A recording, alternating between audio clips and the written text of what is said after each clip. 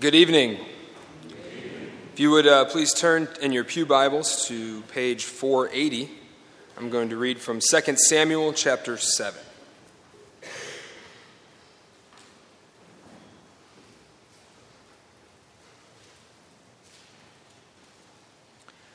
After the king was settled in his palace, and the Lord had given him rest from all his enemies around him, he said to Nathan the prophet, "Here I am, living in a palace of cedar, while the ark of God remains in a tent." Nathan replied to the king, "Whatever you have in mind, go ahead and do it, for the Lord is with you." That night the word of the Lord came to Nathan, saying, "Go and tell my servant David, this is what the Lord says. Are you the one to build me a house to dwell in? I have not dwelt in a house from the day I brought the Israelites up out of Egypt to this day. I have been moving from place to place with a tent as my dwelling. Wherever I have moved with all the Israelites, did I ever say to any of their rulers, whom I commanded to shepherd my people Israel, 'Why have you not built me a house of cedar?' Now then, tell my servant David, this is what the Lord Almighty says. I took you from the pasture and from the following of the flock to be ruler over my people Israel. I have been with you wherever you have gone, and I have cut off all your enemies from before you. Now I will make your name great, like the names of the greatest men of the earth. And I will provide a place for my people Israel, and will plant them so that they can have a home of their own and no longer be disturbed. Wicked people will not oppress them anymore, as they did at the beginning and have done ever since the time I appointed leaders over my people Israel. I will also give you rest from all your enemies. The Lord declares to you that the Lord himself will establish a house for you. When your days are over and you rest with your fathers, I will raise up your offspring to succeed you, who will come from your own body, and I will establish his kingdom. He is the one who will build a house for my name, and I will establish the throne of his kingdom forever. I will be his father, and he will be my son. When he does wrong, I will punish him with the rod of men, with floggings inflicted by men. But my love will never be taken away from him, as I took it away from Saul, whom I removed from before you. Your house and your kingdom will endure forever before me. Your throne will be established forever." Nathan reported to David all the words of this entire revelation. Then King David went in and sat before the Lord, and he said, "Who am I, O sovereign Lord, and what is my family, that you have brought me this far? And as if there was not enough in your sight, O sovereign Lord, you have also spoken about the future of the house of your servant. Is this your usual way of dealing with man, O sovereign Lord? What more can David say to you? For you know your servant, O sovereign Lord. For the sake of your word and according to your will, you have done this great thing and made it known to your servant. How great you are, O sovereign Lord. There is no one like you. There is no God but you, as we have heard with our own ears. And who is like your people Israel, the one nation on the earth that God went out to redeem as a people for himself, and to make a name for himself, and to perform great and awesome wonders by driving out nations and their gods from before your people, whom you redeemed from Egypt? You have established your people Israel as your very own forever. And you, O Lord, have become their God. And now, Lord God, keep forever the promise you have made concerning your servant and his house. Do as you promised, so that your name will be great forever. Then men will say, 'The Lord Almighty is God over Israel,' and the house of your servant David will be established before you. O Lord Almighty, God of Israel, you have revealed this to your servant, saying, 'I will build a house for you.' So your servant has found courage to offer you this prayer. O sovereign Lord, you are God. Your words are trustworthy, and you have promised these good things to your servant. Now be pleased to bless the house of your servant, that it may continue forever in your sight. For you, O sovereign Lord, have spoken, and with your blessing the house of your servant will be blessed forever." The word of the Lord. Not sure if y'all do that here, but it's always good to see. Please pray with me. Father, thank you for this time that we could all gather together to hear your word. Lord, we thank you for your word, and we thank you that we have it in our language so that we can understand it. Lord, I pray that you would be with me as I seek to proclaim your word, for I am a sinner. And I pray that you would forgive me for my sins as you forgive your people for their sins. Lord, we love you, and we thank you that you first loved us. We pray this in the name of your Son, Jesus Christ. Amen. While I was in college, I worked at Camp Manitoqua in Frankfort, Illinois, as a summer camp counselor. I have enough stories to probably last a few hours. Stories of kids saying and doing the darndest things. Stories of college kids taking golf carts for joyrides when the kids aren't around. And even games and activities I thought in theory would be fun and good, but in practice didn't turn out so. Being a summer camp counselor for 4 years is a good thing for someone who wants to become a pastor, because you will have sermon illustrations to last your lifetime. An important part of the Camp Manitoqua summer camp experience is chapel, twice a day, morning and evening. Usually lasts about an hour. There's some singing time. There's a short message. And it's usually hard for the children to pay attention, especially the younger ones. And this one week, I had 3rd, 4th, and 5th graders. And so I decided to try something to see if I could change the way that chapel had been going for my cabin during this summer. I said to them, okay, I will give you all 3 things from the snack shop on Thursday. If you can go the whole week without misbehaving during chapel, without asking to go to the bathroom or to get a drink of water or anything like that. And they all agreed, thinking, no problem. I was in 3rd grade once. I know how they think, and I know that there's no way they would be able to do this. So Monday night, sure enough, perfect angels. I'm not sure, their parents didn't say anything about them being perfect angels at home. But for me, they were perfect angels. They sat quietly. They sang loudly during singing time. During the sermon, they were quiet. Okay, it's first night. This can't last. Tuesday morning chapel, Tuesday evening chapel, same thing. These boys are the most well-behaved boys that I've ever seen. Start to get a little nervous. I figured, there's no way they can go this long. One of them has to get fidgety enough to ask for a drink of water or to ask to leave the room for a moment. Wednesday morning chapel goes by, and they do well. And I'm seriously shocked. I actually went back to my attendance sheet, and I checked to make sure they weren't all from Dutch families. There was a few. I thought to myself, though, Wednesday night is coming. Wednesday night chapel is outside. It's at a bonfire. There's no way. There's no way. And here, know that I want them to behave, obviously, and I want them to pay attention.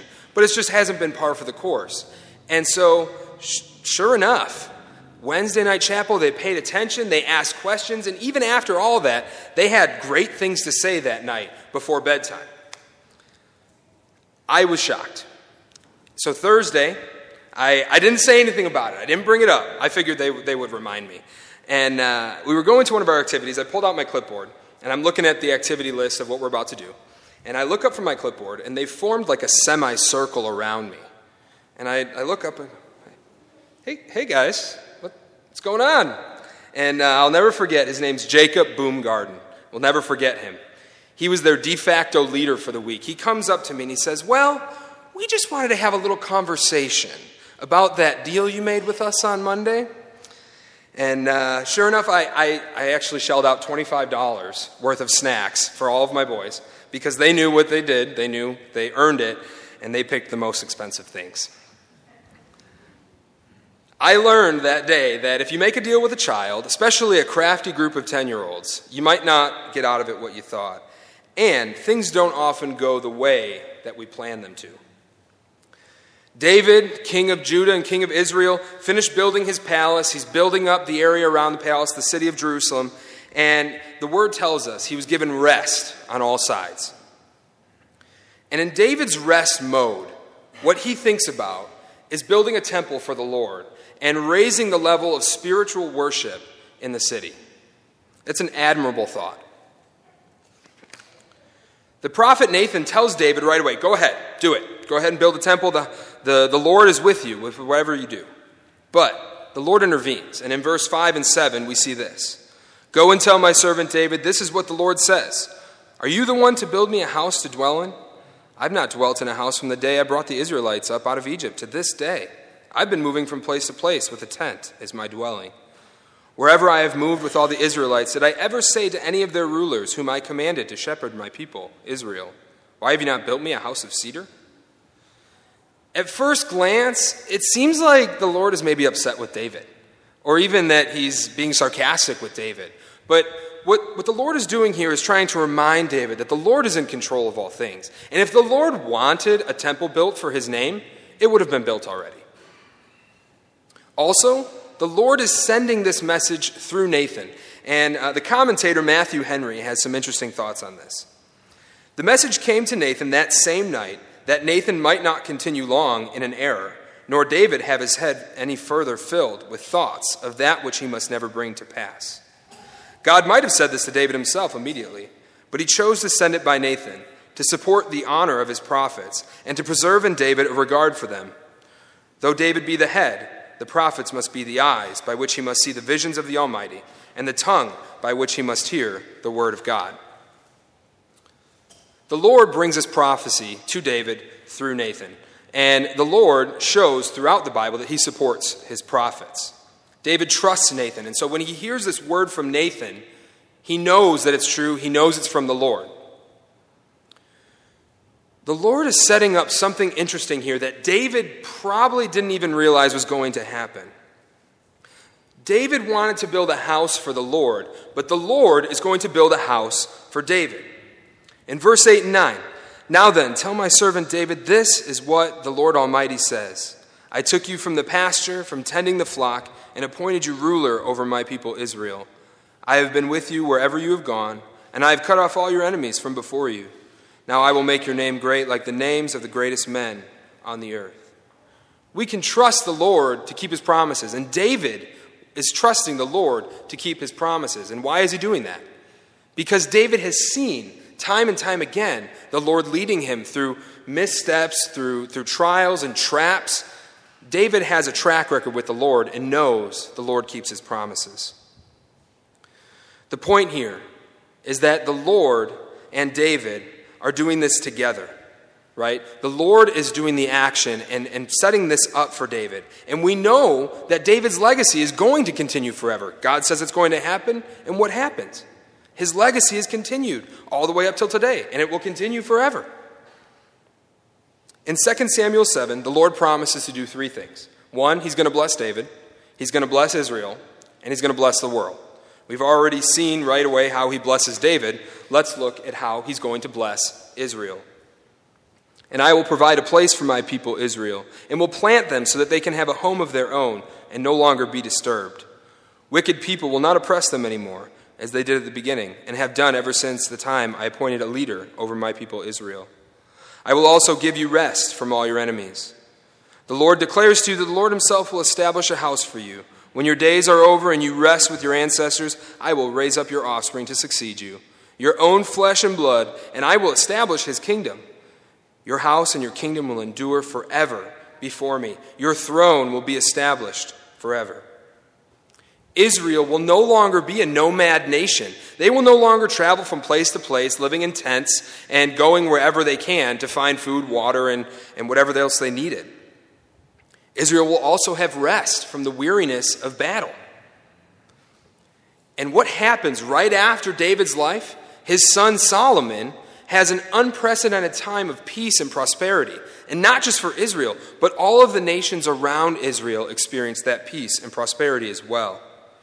David had spent his time in life fighting many battles, many wars, and always living on the run, so he would be looking forward to peace. David wanted to build a house for the Lord, but the Lord is going to build a house for David and for Israel. Now, after hearing all of this from Nathan, it's possible that David had some thoughts of disappointment. I don't know, maybe you're not like me, but for me, whenever I have a good idea or something I think I want to do, I go a million miles a minute. I start thinking of all the things that I could do. I start thinking of all the things I could buy to do this thing, or I can go and go and go. And David, in that moment, probably did. He probably started thinking of what it could look like, what he could do with it. But that disappointment probably faded quickly when David realized the gravity of the situation he was in and just what the Lord was actually promising him. Then King David went in and sat before the Lord, and he said, "Who am I, O sovereign Lord?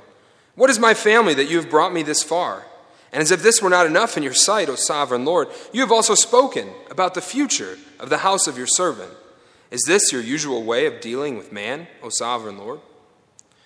David humbles himself before the Lord, right? Because he knows who the Lord is. He knows how great the Lord is, and he knows what the Lord is going to do.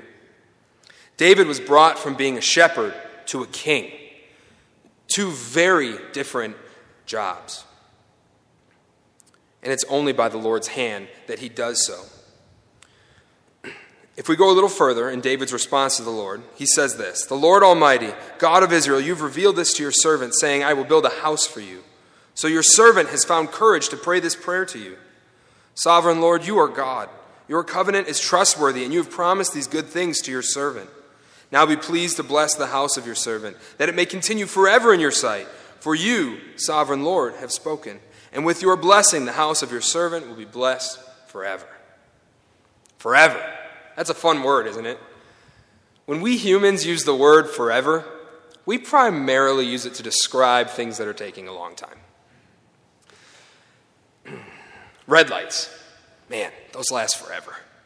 Lines at the DMV. I just recently became a citizen of Indiana, and I had to change everything over, and they were only letting like 10 people in at a time. And so I stood in the parking lot outside the beating sun for about 2 hours with everyone else who was unhappy, and it took forever. Lines at the grocery store. When you've got everything in your cart and you've got children with you, or there's just a really long line, it just seems to take forever. Lines at a retail store. Just recently, when the Kohl's opened up in Highland, my wife asked me if I would go return something she bought online. I said sure, being the good husband that I am. And I get there, and there are 35 people waiting to return things in line. And the lady at the front's like, "Are you here to return something, or are you here to shop at the store?" I said, "Well, I'd like to return something. Is that the line over there?" She said, "Yep, you can go ahead and stand in that line, and it's moving fairly quickly." I said, I'll come back. No problem. It took forever if I would have waited in that line, but I didn't. Sometimes even when we have to wait in line to use the bathroom somewhere at a public place, those lines could take forever. We humans wait in lines a lot. Unfortunately, we use the word forever in a different way. Whereas when David uses the word forever, he is looking forward to the future. He is looking forward to something that is so good, that is going to bless not only him, his family, but is something that is going to bless the world. David accepts the covenant. I mean, he didn't really have a choice, but he accepts the covenant. Now, this covenant is called the Davidic covenant, and it's decreed to stand forever, and it shall. The line of David is the line of kings. The line of David will bring hope to the world. Now, I know what you're all thinking. Fast forward a couple chapters, Israel's going to be destroyed. It's going to be wiped out. But if you follow along closely, you will see that the promise continues, even in the wake of pagan kings taking over and the walls and temple of Jerusalem being reduced to rubble. The promise continues. Warren Wiersbe, another favorite commentator of mine, comments on this dichotomy. No matter to what depths the kings and people descended, the Lord preserved a lamp for David and for Israel. In spite of the nation's sin, God chastened his people, but he did not break his covenant or take his mercy away. Read Matthew 1 or Luke 3. You will see that the line of David continues. David's lineage persists in the wake of a world being consistently conquered by pagan kings. David's line is unbroken, which brings us to this culminating thought. David wanted to build a house for the Lord, but the Lord is going to build a house for David, for Israel, and for the church. If we were to keep reading Matthew 1 or Luke 3, we would see that not only is the line of David unbroken amidst destruction of Israel's physical kingdom, but the Davidic line leads to the final and perfect king, the final leader of the world. The one whose name is Prince of Peace, the one through whom the world was created, the one through whom the world was saved. Jesus Christ. The Davidic covenant is a promise of yesterday, today, and forever. It's about Jesus Christ. It's about a covenant of the Messiah, the one who would come to rescue the souls of man. And David couldn't even fathom what the Lord was actually going to do. But he knew it was going to be good. And he knew it was going to bring God glory. And that was enough for him. So fast forward now. Jump to 2020 where we are. We're here. We are the church. We are God's people. We are Israelites by adoption. We are adopted into the line of David. We are adopted and grafted in to the lineage of Jesus. And when we think about this adoption, when we think about adoption, we think about a man and a woman going to a child who doesn't have parents, adopting them, bringing them into their family, and making them part of their family. This is a wonderful thing. This is not the adoption that is being talked about in the Bible. The adoption that's being talked about in the Bible is a different adoption. It is saying, I am going to take you and make you the firstborn son. Men and women, we are all firstborn sons. Why are we firstborn sons? Because the firstborn sons inherit everything. We are going to inherit everything. We are co-heirs with Christ. Our lineage is that of the King. Everyone who is in Christ, all those who belong to Christ, we will reign with Christ. The Davidic covenant is more than just a promise to David to be a great kingdom line. It's a promise that was true yesterday, it's true today, and it's true forever. The line of David is the line of Christ. The lineage of Christ is the church. And the deciding factor of who is in this lineage is not based on what nationality you were born as, but by whom you put your faith and trust in. Jesus Christ. Trust in Christ. Let's pray. Father, we thank you that you have adopted us and called us your own. We thank you that you have done the action, because if it were up to us, we could do no good. You've loved us first, and you've called us yours. We thank you for that. We thank you that we are in this place, and we thank you that we can worship as your church, as your people. We pray that you would bless your people. Bless your church. Bless all the people who are worshiping today and praising your name today all over the world. We pray that you would bless those churches who are meeting in secret. We have the freedom to worship here in the open.